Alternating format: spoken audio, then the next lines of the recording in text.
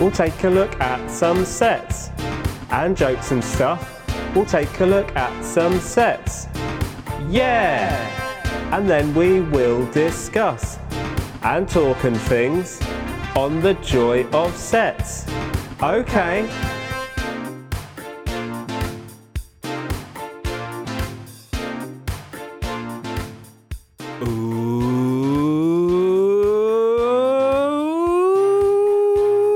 Welcome to the Joy of Sets podcast, the podcast where I, Carl Kazana, talk to comedians about their old sets, notes and bygone material.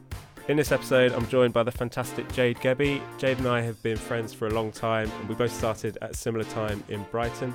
We've been friends ever since and have gigged a lot together and also written a lot together as well. Recently, we were both in the writer's room for the last series of the news quiz on BBC Radio 4, which was a really great experience. I really enjoyed it. Jade is one of the current staff writers at BBC Studios, so as well as talking about Jade's stand-up, how she puts a set together, how she writes, we also got into talking about comedy writing, which I'm really pleased we did because I think she had a lot of good advice about how to get into it and how to write topical material. So for anyone that's interested in that, I think there's some really good advice in this episode for how to get into that.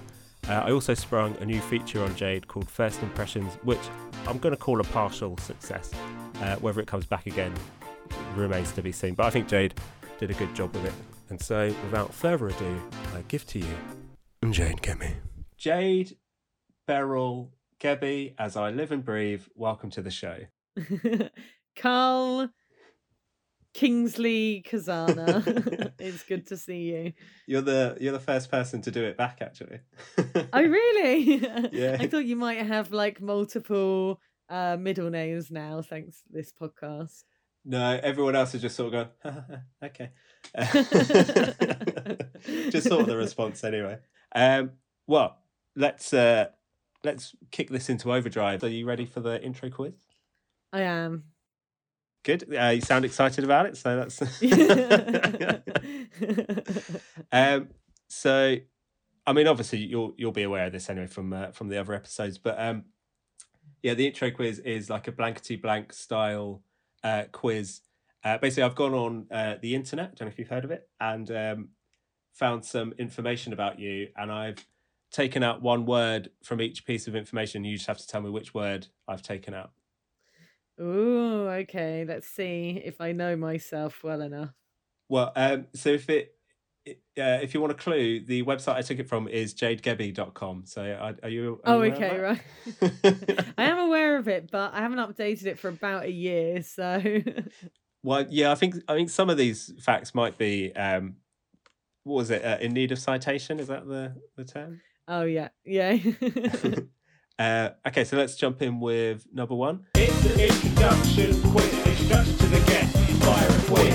It's the introduction quiz, introduction to the guest, fire a quiz. Jade Gebbie is a comedy writer, stand-up comedian, audio editor, and blank lover. I was going to say amazing, but I know that's not the answer. Dog lover, which out of context, when you say it like that, sounds wrong. I mean, they're both good answers, yeah, and you're absolutely right. It's, well, I assume on both parts. The correct answer is dog lover, yeah. Congratulations. Number two, she has gigged across the country as well as in blank blank, where she is also a citizen.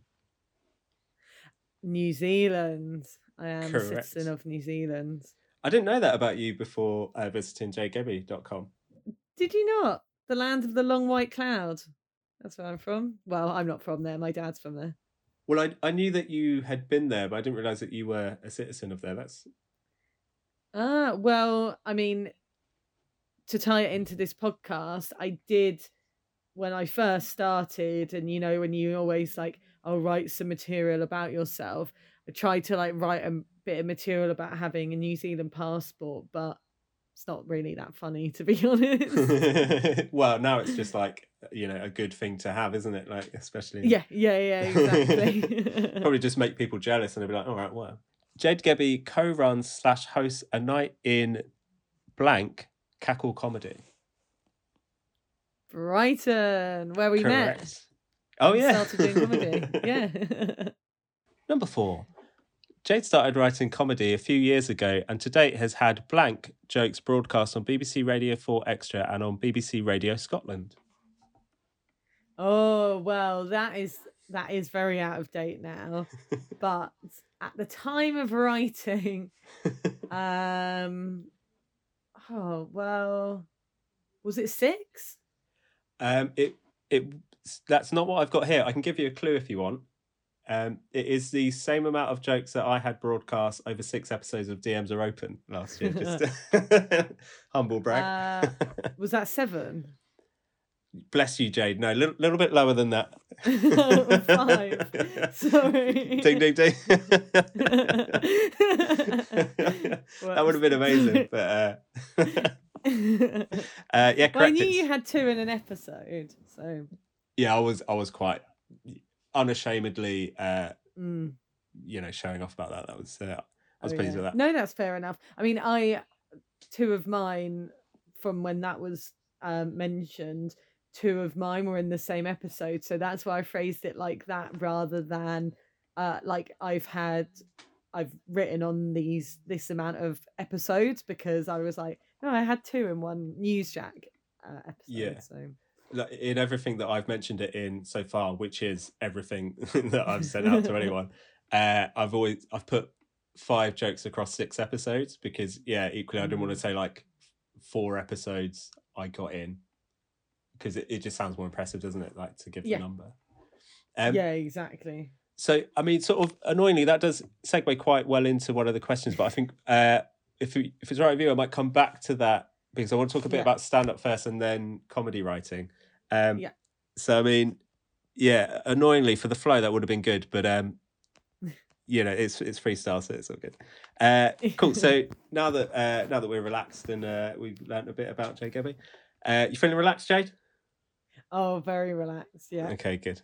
So the first question proper is, when you first started doing comedy, what style of comedy did you do, and has it changed over the years? I almost feel like in New Zealand it was very wordy. When I first started in Brighton, it was my persona was quite upbeat and my material was kind of just about me.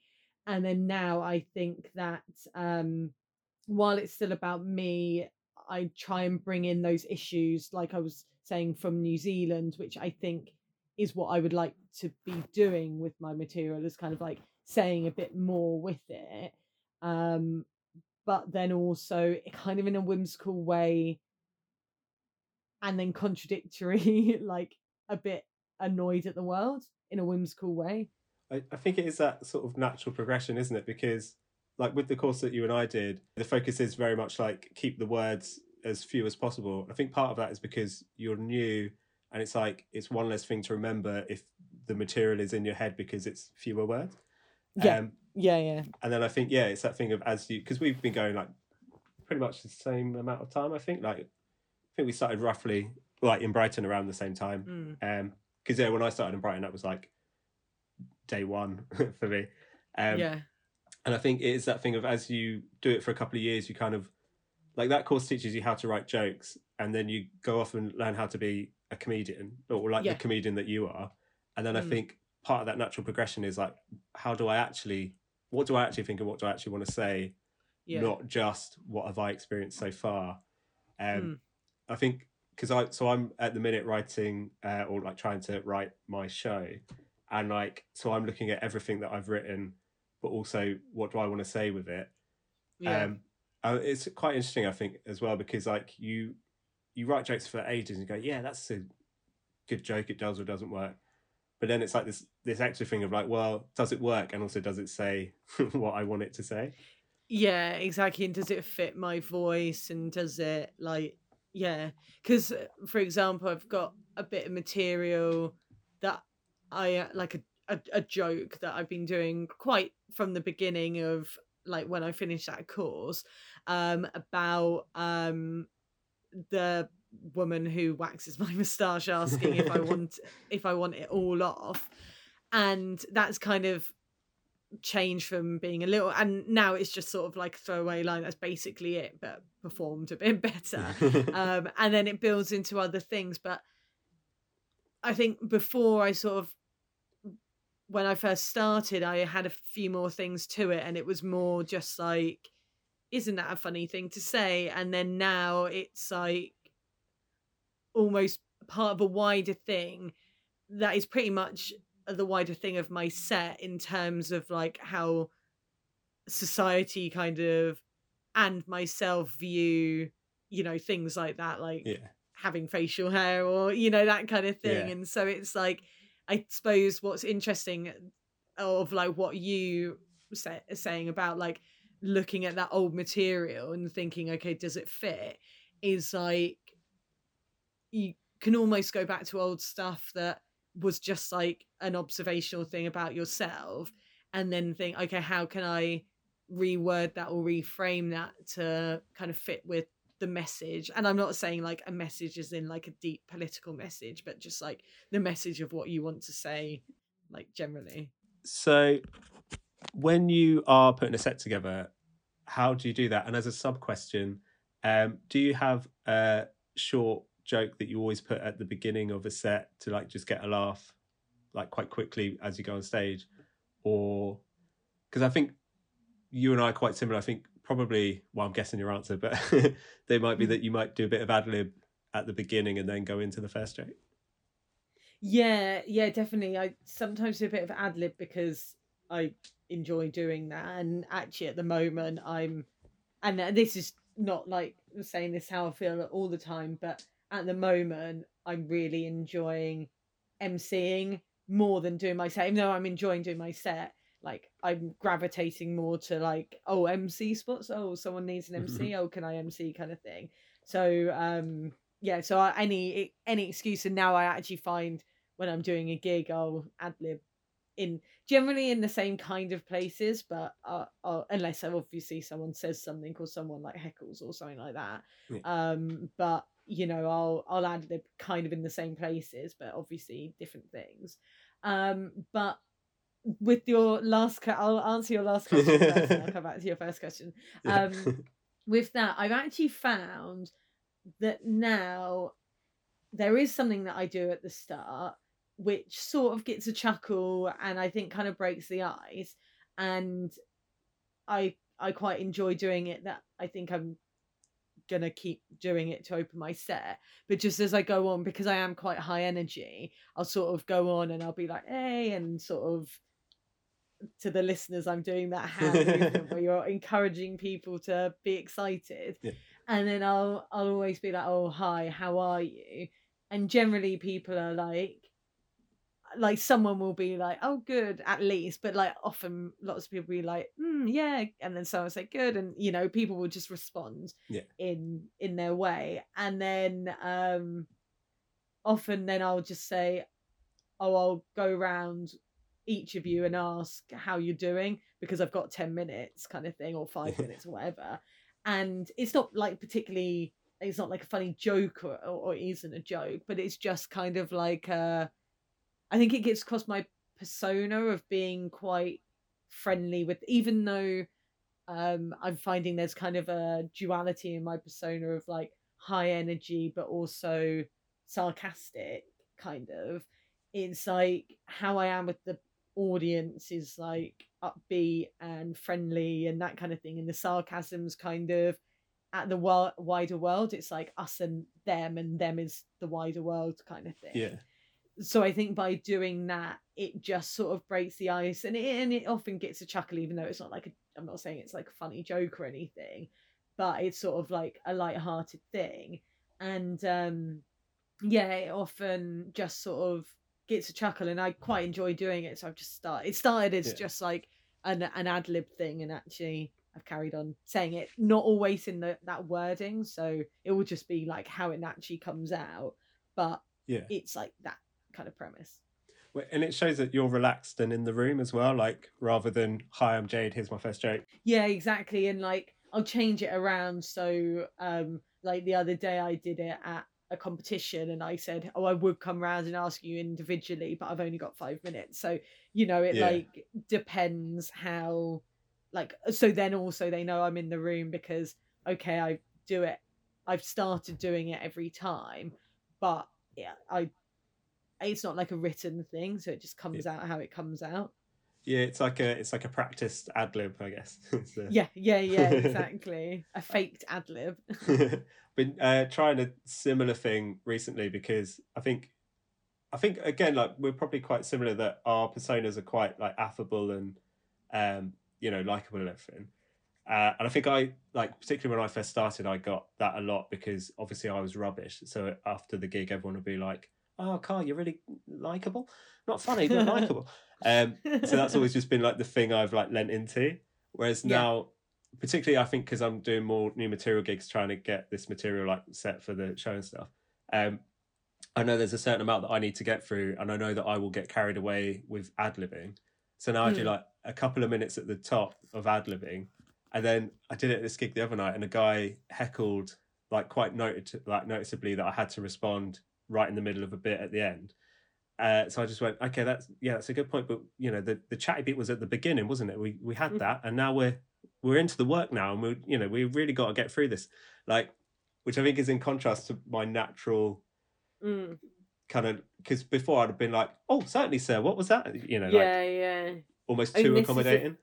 Yeah, definitely. This is something that like I know we've spoken about before, but I've found because say for example, I think on our timelines, like I started emceeing after you emceed, and I think I know you said in the past that a while back you were almost like getting, maybe annoyed's the wrong word, but like frustrated a bit at yourself sometimes at gigs when you had stuff you wanted to get through and then you went off and ad-libbed, and then it was like, oh, this stuff that I wanted to do, I just keep ad-libbing. And I feel like that's kind of what I've been doing recently, because I have been enjoying emceeing, but I need to make sure that I don't take it too far the other way. And so like, even like sometimes I think I kind of like need to focus more now, and I guess being aware of it's a good thing, but I need to like get back to, okay, I can't ad-lib all the time because sometimes people don't want that. And like the other day did a competition and I ad-libbed far too much and didn't get it through, and I mean I have fun and it was fine, it wasn't like it was bad or anything, but it was like, okay, I do need to know when I need to kind of like, it's like, you know, like a kid getting too excited about like the fact they can run, that they run everywhere and then they like fall over. It's kind of like that. I feel like as well, like it's that thing of, maybe it's a bit like a tap, like right at the beginning of the set you turn it on full blast just to go like, look, I'm funny, I'm relaxed, like even if you don't like my jokes, you're gonna like me, so it's fine. But then you have to kind of like turn it off a bit whilst you're like in the set, because that's why you've gone there. Yeah, exactly. Yeah, and I think you could. Yeah, I would like you say, I was in that position where I was just walking away from a gig going, I've just wasted my time because I've done all this writing and no one's heard it. yeah, exactly. Yeah. So Jade, how do you put a set together? Well, this is the thing actually that is kind of, I was going to say kind of interesting, like how arrogant is that? Like this is a thing that will get the listeners moving into their wirelesses closer. So I actually feel now, so this is a thing going back to kind of how things have changed as well. It's something that I've found, and again, I think you might have found with us being kind of similar in a way, in like the kind of affable, friendly persona that's kind of like people's mates kind of thing, hopefully. And I found when I first started that I found that while I would have obviously good enough gigs to keep doing it, I would also have like loads of bad gigs, and I found myself being very inconsistent. And I'm still obviously, like anyone who's pretty new, like still not like all the time consistent, but I do feel a lot more consistent now. And often when I have a bad gig, it's because of something that's like made me revert back, or like I haven't responded to something well enough, or it's like something that I understand. Whereas when I first started, I feel like I was having bad gigs like all the time. And one of the reasons, or probably the main reason for that, is I was just too, like, it works for some people, but for me it doesn't work having everything written down like word for word and just reading it off like exactly word for word. I do write stuff down, obviously, but what I tend to do is I'll like write down some jokes, try them out, and then see how they work, rewrite them. And then what I'll tend to do, because, and not to brag, but I have a very good memory, but because I have a good memory, what I then do is I'll just like remember it, and then I'll do the material that way, and then like refine it kind of in my mind, and I'll record my gig so I can listen back and then be like, oh, did that work? Did this work? And then I will like type out a set, but my last typed out set is from quite a few months ago, because every now and again I think, oh, it's probably a good idea to like type it out so I've got a record of it.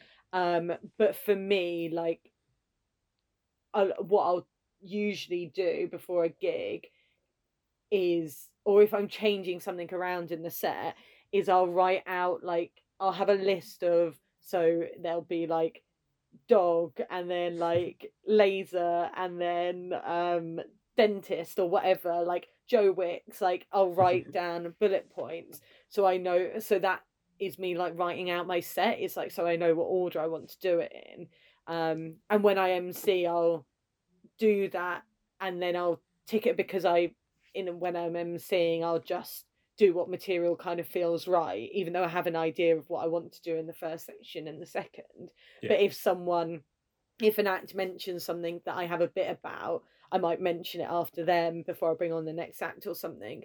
So what I'll do when I'm emceeing is I'll have that, and then I'll tick it off in my notepad, just so that I can think, oh, actually I've done the dog bit or whatever it is. I need to remember not to do that again in the second section or something like that.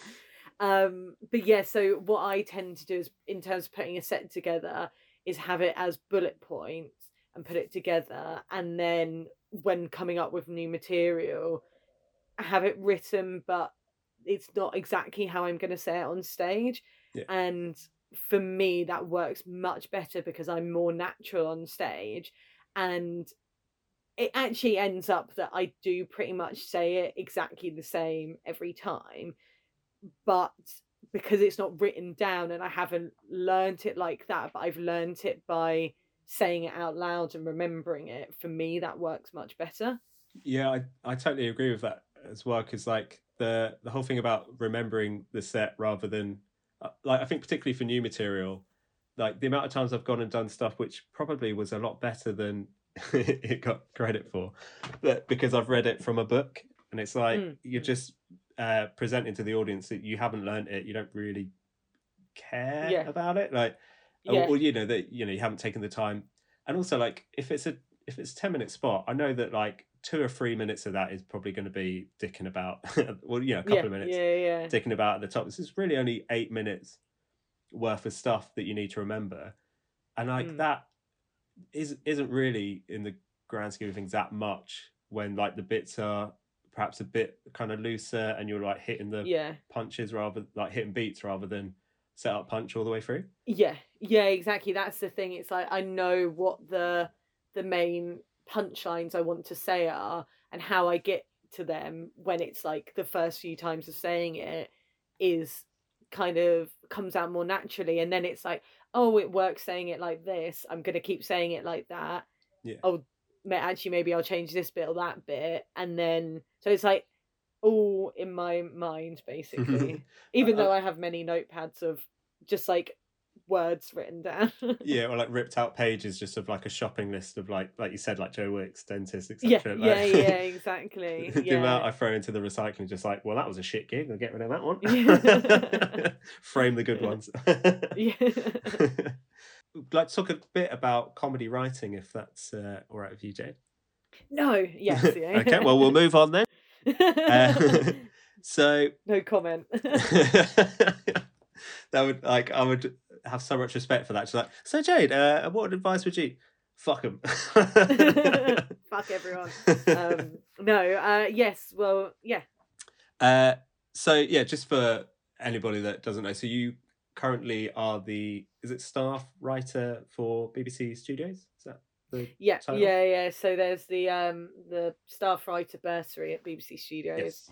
And that's what I'm doing. Cool. And I mean, so that is why your 5 jokes aired on BBC is well out of date. Cause... yeah, exactly. I set up that website just as I quit my old job, and then I started this job, and obviously that has changed a lot, but I haven't updated the website. I keep thinking to myself, I must update it, but I'll probably do it when this job ends. Well, because then you've got a definitive number as well, haven't you? Like, you wouldn't every week just like a tally, like yeah, exactly. Although I do hope once I finish the job, the number isn't the definitive number. I hope it does change. I didn't mean to imply that. It's like, well, you've had a good run, Jade, and you topped out. Pasture. So my first question about comedy writing is, how did you get into topical writing? So I always was into radio. I did radio production at uni, and then while I was doing it, I went to see a recording of lots of topical radio shows, but particularly Newsjack. I think it was when Angela Barnes was hosting it, but at the time I hadn't done any stand up or hadn't done anything like that, and I was interested in radio comedy from like the more behind the scenes. Well, I suppose writing is behind the scenes, but like from a different angles. Yeah. But then when I started doing comedy a few years into it, people kind of like spoke about Newsjack and submitting jokes and getting paid. You get a bit of money for it. So I sent off and never had much luck. But then just before the pandemic, I submitted some jokes and got a few on one series, and then I submitted some more jokes and got a few on another series. And then somehow I heard about Breaking the News, which is on BBC Scotland. And with that, it's like you have to basically email them, but then it's like open door. So that basically means, if anyone's not sure, that's like anyone can submit. So that's with Newsjack as well. It's like anyone could submit, and then hopefully if you get something on, then you get some money for it. Amazing. I remember we were writing on the news quiz together a few weeks ago, and I remember because you and I went to watch the recording, and I feel like I learned a lot from watching the recording, because I think retrospectively you look at what you did on the day and you're like, I think particularly when you go into something like that, you're like, look how much I know about politics. And it's like, actually I think the point is like, know about politics and know where the setup's coming from, but then take the punchline kind of out of it and into a different realm. That's all. Yeah, definitely. And I think maybe it was Grania Maguire when I did, because I did her over lockdown. I did her course, which was really, really good. And because over lockdown, I obviously all our gigs stopped, and then I started submitting more stuff into topical shows, and then also I started a comedy writing masters. And over lockdown, it kind of became clear to me that while I really enjoy stand-up and hopefully I'll always do it and I really like it, I really, really enjoyed writing, and I quite like writing for other people as well.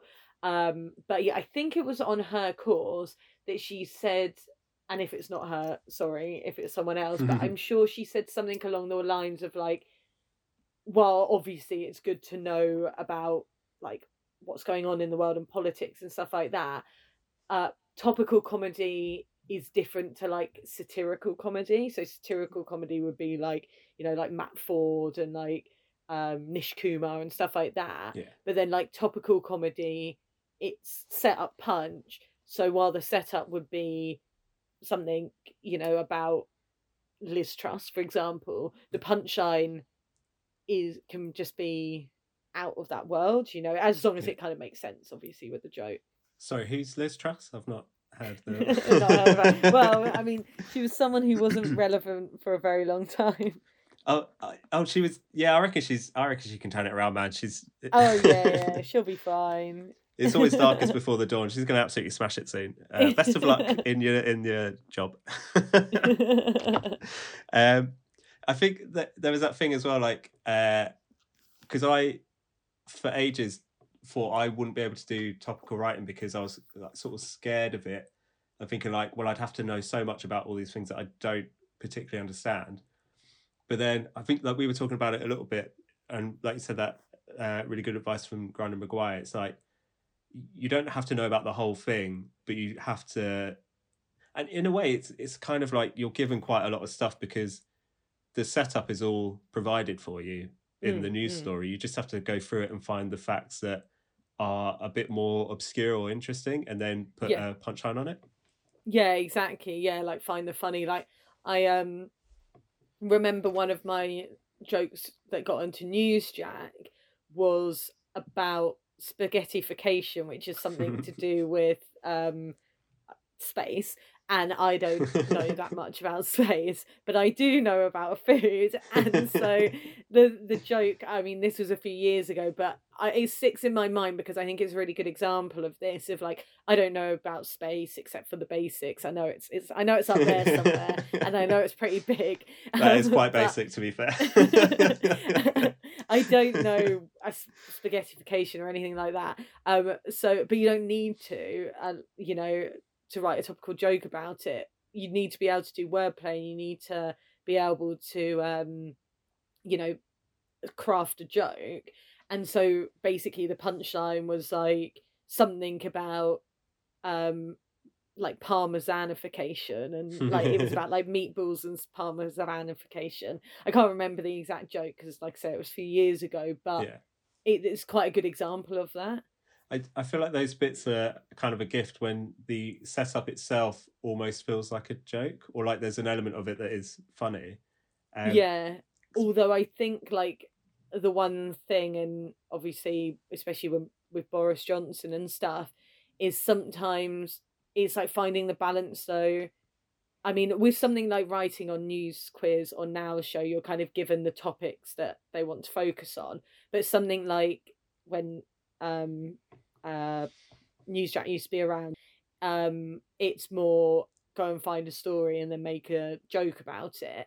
And one thing that I would say is like you don't want the story to be too funny because on its own, because then it's like how do you make a joke when it's already a joke? It's like the joke's already kind of been done. So I think it's like finding that balance of it's great when a word like spaghettification comes up, but if it's like, oh, there's a new story about a dancing dog who is dressed like a clown, I don't know, like that's already a funny story, so it's kind of hard to make a joke on that. Well, I suppose as well, like if you find a story like that seems too good to be true, then probably a lot of other people are going to write a joke about it. Yeah, exactly. And that's the thing, like again, if anyone's listening and wanting to submit to like open door shows where you have to find the stories, like the other thing that especially helped with that joke, the one that I gave the example of, is it was about science and space. And I think a lot of the time in those shows, people either look at like the top stories, or they look at like maybe the news stories, or actually maybe the football stories. So if there's something about, I don't know, the women's rugby, or there's something about some tech company or something like that, might have more chance of getting it on just because there's less people doing. Because you could send a really funny joke about Rishi Sunak, but people have definitely written other jokes about him and sent them in, but also they might have even done the same joke because people are going to get there as well. I think as well, like you say, the science and technology section I think is often overlooked, but there's so many like researches that scientists do that make no sense, to the point where you're like, have scientists just run out of things to discover, and they're now like, Yeah. how many pencils does it take to, you know, whatever. Yeah, exactly. There's some ridiculous stuff. I often find myself looking on there and thinking, oh, you scientists, Like, what are you like? Ahead of the news quiz, I did a bit of a deep dive into the news quiz. I think it's surprising how often the sort of lighter bits with a bit more brevity in the second half of the show are focused around science and technology, or Elon Musk, and he's usually good value. Yeah, I remember I found one particular website which always had like quite obscure news stories that nobody else seemed to be across, and I kind of played it quite close to my chest with that, because I was like, it's giving me some gold. Like, I think 2 or 3 of them came from definitely. That. Yeah. So the final question of this bit, although I think we probably answered it, but if there's just like one thing, I guess, that you would sum up, is like, what advice would you give to people that want to get into comedy writing? I think there's a lot of good advice there anyway, but what's the like golden rule? I think, like, especially with topical, is like, and I try to be like this with Newsjack, like, make sure that you submit every week, and don't feel like just because you don't get anything on that your stuff isn't good, or that you aren't getting anywhere, because like often your stuff might be like really close to getting there, but with a lot of those shows, it might be like say like 7 or 10 like one-liners, and if hundreds of people are sending in, then to even get to the point of being, you know, to the short list is really strong, and even to send stuff in is like really strong to get to the long list. So don't feel like giving up. Just keep submitting and submitting regularly, because also that, like, people see the names and stuff, so they'll notice, oh, this person has been really close 3 weeks in a row, and they'll notice the name, even if like it feels from your side you're not getting any success, because I know definitely that I felt like that. And then also because as well, like, say for example, writing on like the closed door, I don't know if that's the writer's room shows, I don't know, closed door is the right thing, but like shows like the news quiz and the Now Show, we write, you know, so for example, this week I was writing on the Now Show, I was writing all day yesterday, and then all day today, and so obviously by writing all day you send quite a few pages of material, and then hopefully like some of that material will get in. But so, you know, if I'm sending off that much and a few bits might get in, then when you send in like 2 gags, then you know, it's quite, your chances are limited and kind of cut down. So basically what I'm saying is don't give up. And also I think, not to bring up Grania McGraw again, but she is a brilliant topical writer and like gag writer. I think it was on her course or in her newsletter or somewhere that I saw her kind of say about it.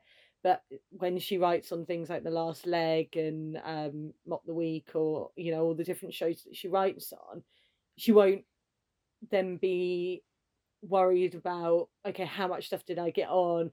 Did I get anything in? I mean, I'm sure she does like all the time, but she's not thinking about that. Her job is to write the gags, send them off. Hopefully they'll be right and they'll work, and then you know, that's it. Like, she's done what she's supposed to do. Because often as well, what happens is, you know, you might suggest something that then inspires something by the presenter, because they have their own voice, so it might inspire something. So there's been times when I've sat in a room or sat in a recording, and there's something that was sort of something that I might have mentioned that has been turned into something completely different. Okay, I didn't write that particular gag, but I helped inspire it. So maybe I'm grabbing onto stuff, but I think that's like another thing as well, is that, you know, you build up, people build on stuff, so everything is useful. I don't know if I think I rambled a bit there. Sorry. No, I think there's really good stuff in there. I think, like you're Trying to be saying, deep, but I rambled. but like when you're in those positions as well, like in a writer's room, I mean, like from a sort of logistical point of view, you still get the credit whether something goes in or not. Obviously, it's nice if things go in, but it's like it's still a benefit to you because you're getting a credit to then like put in your CV and stuff. And like you say, the and job is also to write the like jokes. improve it like every time, say for example, people are sending stuff on into an open door show and it doesn't get in. That's still, say if it's a sketch or say if it's a joke, that's still an extra like sketch that you've written or an extra joke that you've written, which either you could put say in your stand-up set that week if you want to have a bit of topical material in, if it's obviously not if it's a sketch, or it just means that you've practiced more, so it's that's always a good thing. It's going to mean that the next time you write a sketch to submit to an open door show that your sketches will probably be better. Like I remember at the beginning of DMs Are Open, I sort of like had to have a chat with myself to say that, like, because I was determined to do all of the writing for the whole 6 weeks to submit everything to give myself the best chance. And I was kind of like, there is every possibility that you could write all of this and none of it will get on, but see it as like a fun exercise rather than like my way in, I guess. Like that's the thing. It's like can be seen as like a writing gym, it's a way to just practice and to flex your muscles, your writing muscles. I was going to say as well, like subscribing to Grinding Maguire's newsletter as well. That's a really good bit of advice. Definitely. She's really a great writer, a comedy writer. Amazing. Jade, are you ready for the second quiz of the podcast? I am. With bated breath. Well, I mean, actually, this isn't really a quiz. This is its maiden voyage. So you're the first person to sail her. So it's a game. It's called First Impressions. Yeah. And you basically have to do impressions for me of celebrities, but the celebrities are thirsty. So I need that to come across in your performance. So, I mean, if you've got 3, that would be great. I mean, I don't know how many celebrity impressions you can pull off the top of your head, but they need to sound thirsty. I'm so bad at impressions. I'll definitely pick the right person. Luckily, I have some water here. Okay, I'm trying to think of a couple of people. I can't actually think of any celebrities. Sorry. Let me think. So I've got 2. I just need to think of one more. I'm looking on my bookshelf. If you want, I could improvise one at the end. I'm really not prepared, but I could. Definitely wanted that. No, I can do 3. Cool. I'll introduce it because there's like a bit of music to go with it. So I'll do that. Let's play First Impressions. Impressions that are thirsty. I've got to guess who you are, but firstly, take a sec to get into the mindset of a celeb that ain't a tea, your coffee. Yeah, I'm talking about De Niro without a Nero's. Anthony Costa, Sansa Costa, the Capra Sun for DiCaprio. How about a wine that's been aged for 25 years? No, Lisa Scott Lee ain't got no bubble tea. Dennis Quaid's looking for Lucozade.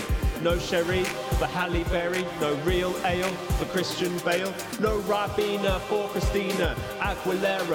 Sans the Agua. If you ain't first there you ain't here to party. First impressions that are thirsty. And then the music's played. You sort of looked at it as if like, where's the music? Okay. One needs a drink, Charles. One needs some water, Charles. Not sure where we stand on grounds of taste. Camilla? Oh no, it wasn't Camilla. Was it the Queen? It was the Queen, yeah. So that's what, because I was like, I suppose you could do an impression of a dead person. Yeah, oh no, I didn't mean it in any bad way. I just thought I was just honouring her. Yeah, imitation is the sincerest form of flattery, so... Exactly. now give me some water, I can't refuse. I thought that was what popped into my head when you said about impressions. I like how your impressions are like, it's the words that form the... yeah. Like, I'm the Godfather, give me some water. I was trying to do a voice. Give me a water, I can't refuse. Marlon Brando as Don Corleone in The Godfather, the first edition. Perfect. That was great. Okay, who's my last person gonna be? Oh, okay, I just thought of someone, but this is gonna be so shit, but the other two have been really shit as well. I don't know why I said that. Like, the other two have been amazing. You've been smashing it, Jade.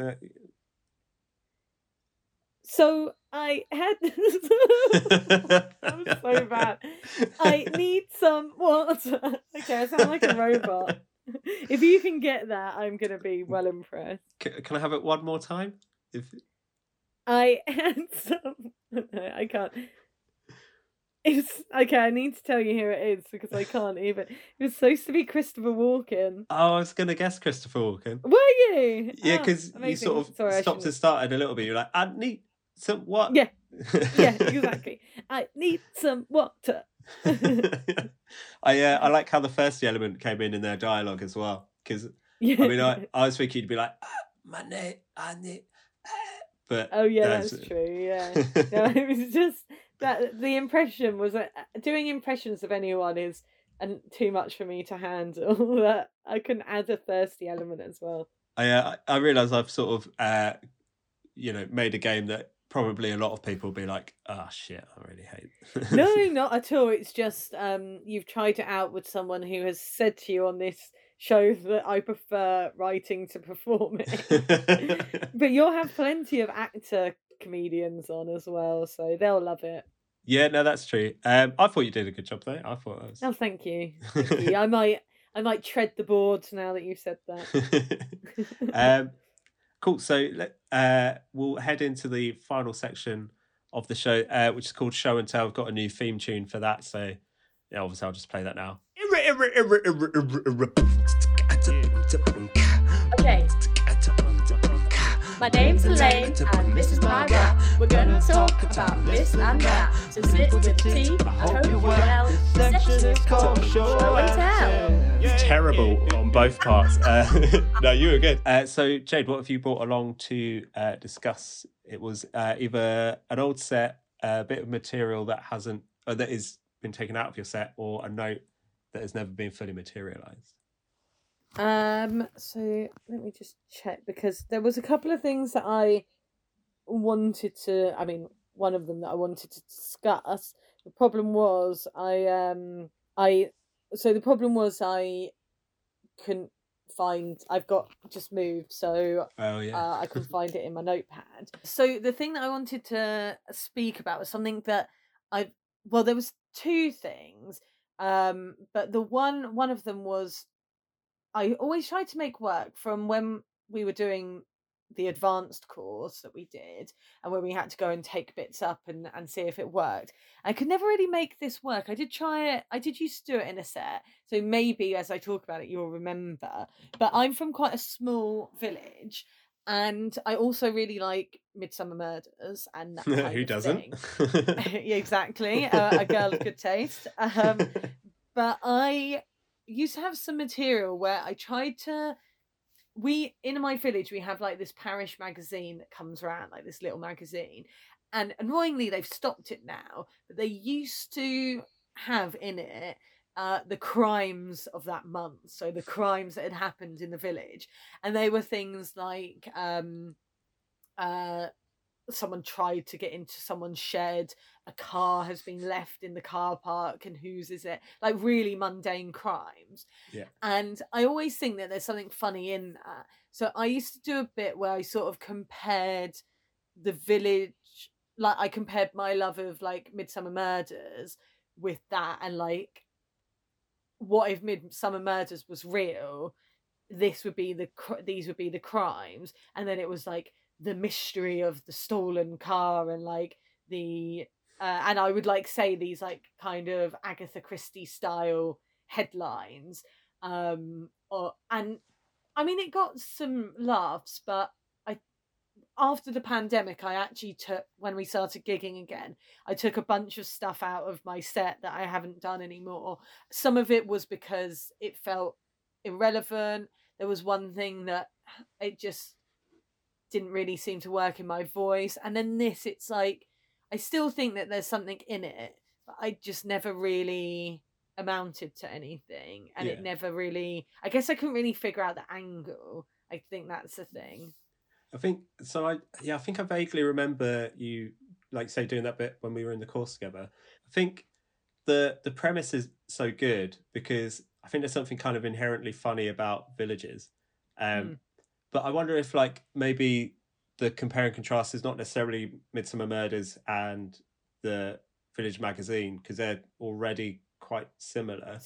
Yeah. But I mean, because you've lived in big cities now for the last couple of years, maybe it's more like compare and contrast between what you would see day to day, like walking around London, compared to like somebody's wheelie bin's been graffitied or something, or graffitoed is maybe like the word.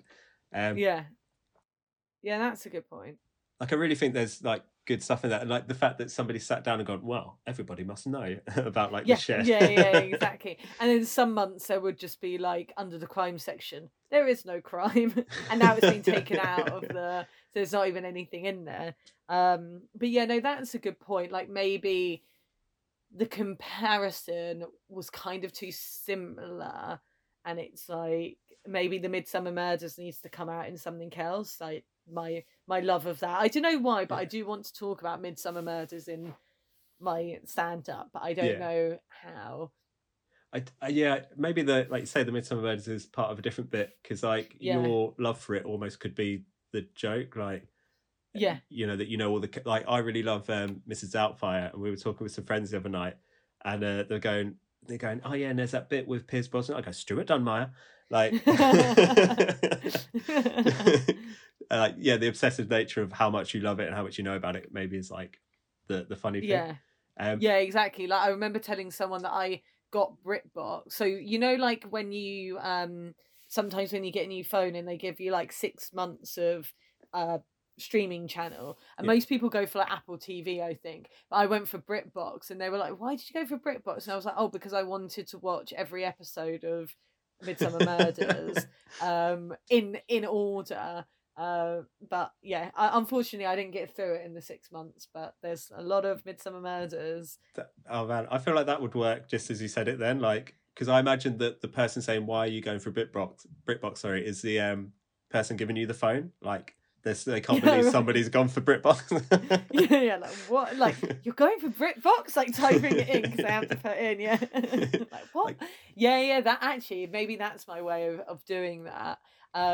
It's fun though when you've had an old bit that you've wanted to work for ages, because the other thing that I was gonna mention about is, for ages, like from when I first started, I like literally like first jokes in the beginners course that we did, I always wanted to write some material about being left-handed. I could never find the angle for it, and it was just like some pretty like dull jokes, and then I started gigging and I was like, oh no, there's kind of boring jokes. So I took them out, and then I kind of wanted to frame it as in material about how, because being left-handed, like I struggle to open a can, and then in apocalypses, like the food, whenever there's an apocalypse or something in a film, people are eating out of cans, so it's like, oh, what am I going to eat?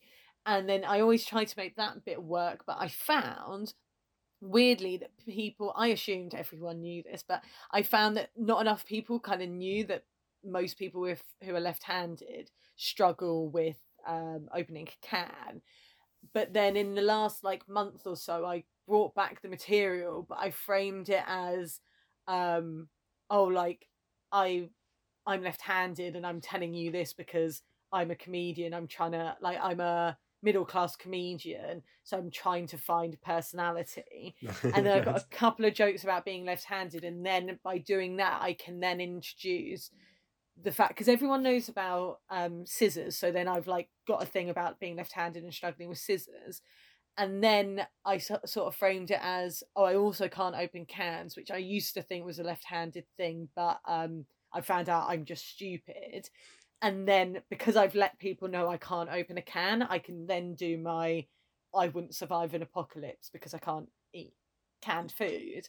And then it seems to work. And it's almost like I discovered it was two bits that can be done kind of as a bit, but it's like one leads into another. And because I've let people know I'm left-handed, can't open a can, and actually that's possibly not because I'm left-handed, just because I can't open a can, and then I can do that.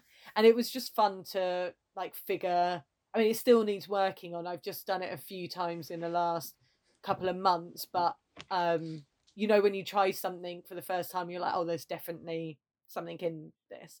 So that was nice. I like as well that it's framed in that thing of like, you know, what was it you said? I'm a comedian, middle class. I need something to. Yeah. I'm a middle class comedian, so I need some kind of personality. Like I've never tried it, but a while ago I had this idea for a joke which was along a similar lines, that I was keen to kind of like get in touch with my Italian heritage a bit more, like if anything, just to kind of distance myself from the white British side. And so far I've moved to Oxford. It's going really well, like that kind of but I think it's a bit contradictory to like my persona to be that self-aware, I guess. I remember as well seeing Dan Kitson ages ago as well, and he has a stammer, and like I think in one bit it was happening quite a lot, so he just had to break out of it and go, look, this isn't real, like I'm white and I'm rich, I need something to just bring me down a peg or two. Like, I've invented it. That's great. But I like that bit is like framed within that, because then almost like you can kind of have it as like a checklist of like, does this joke that I'm writing for it relate back to that premise, or like does the closing joke relate back to that premise? And so it concludes with, and that's why I failed to present myself as, you know, X, Y, and Z. I really like those bits, because it's like you're writing material, and like the main concern is, does it work, yes or no? But then also it's like, well, is it, like we were saying at the beginning, is it conforming to what I want to say and what I actually feel and think? Yeah, definitely. Something that I felt I found I have to be quite aware of with writing stand-up, but also just writing jokes and writing other stuff, is sometimes, so with some people, with lots of people, it's like, oh, you need to cut out words. But sometimes for me, it's like I leave important information out that it's like I've almost like assumed people know, and then the joke doesn't work because they've only got like half the story. And that's something I really found when I first started, is like, and something I have to be aware of is like, oh, do people actually know everything that they need to know? Okay, don't give them too much information, but people do need to know certain things for a joke to work. And that's something I definitely found. I remember, so I won't say what it is because I don't want to sort of burn the material or anything, but you have that joke about having a Harry Potter tattoo. And for ages, I saw you do that joke thinking like, oh, it's probably just got like the small triangle thing with the circle in it. But like, I've seen it, it's massive. No, it's really annoying. Yeah, a few gigs. There's been a few times where like I did a gig the other week, and there was it was the one in Brighton Cackle, and there was a birthday party, and they were quite rowdy, but in a really nice way. And I had quite loose trousers on, and I did that joke, and then they were like, let me see it, and I like pulled up my trouser leg, and everyone was like, oh no. I was like, yeah. do you ever say that in the bit, like not a small little, you know, easy to cover one, like a fucking Yeah, I used to say like, oh, I have a massive I think I do, yeah. I sort of say like, oh, I have a massive Harry Potter tattoo. Yeah, sorry, I don't want to make you feel bad. I'm sure you don't. It's just, yeah, for ages I assumed it was like a very small like logo symbol type thing. Small, a small discreet thing that can be easily hidden. No, unfortunately not.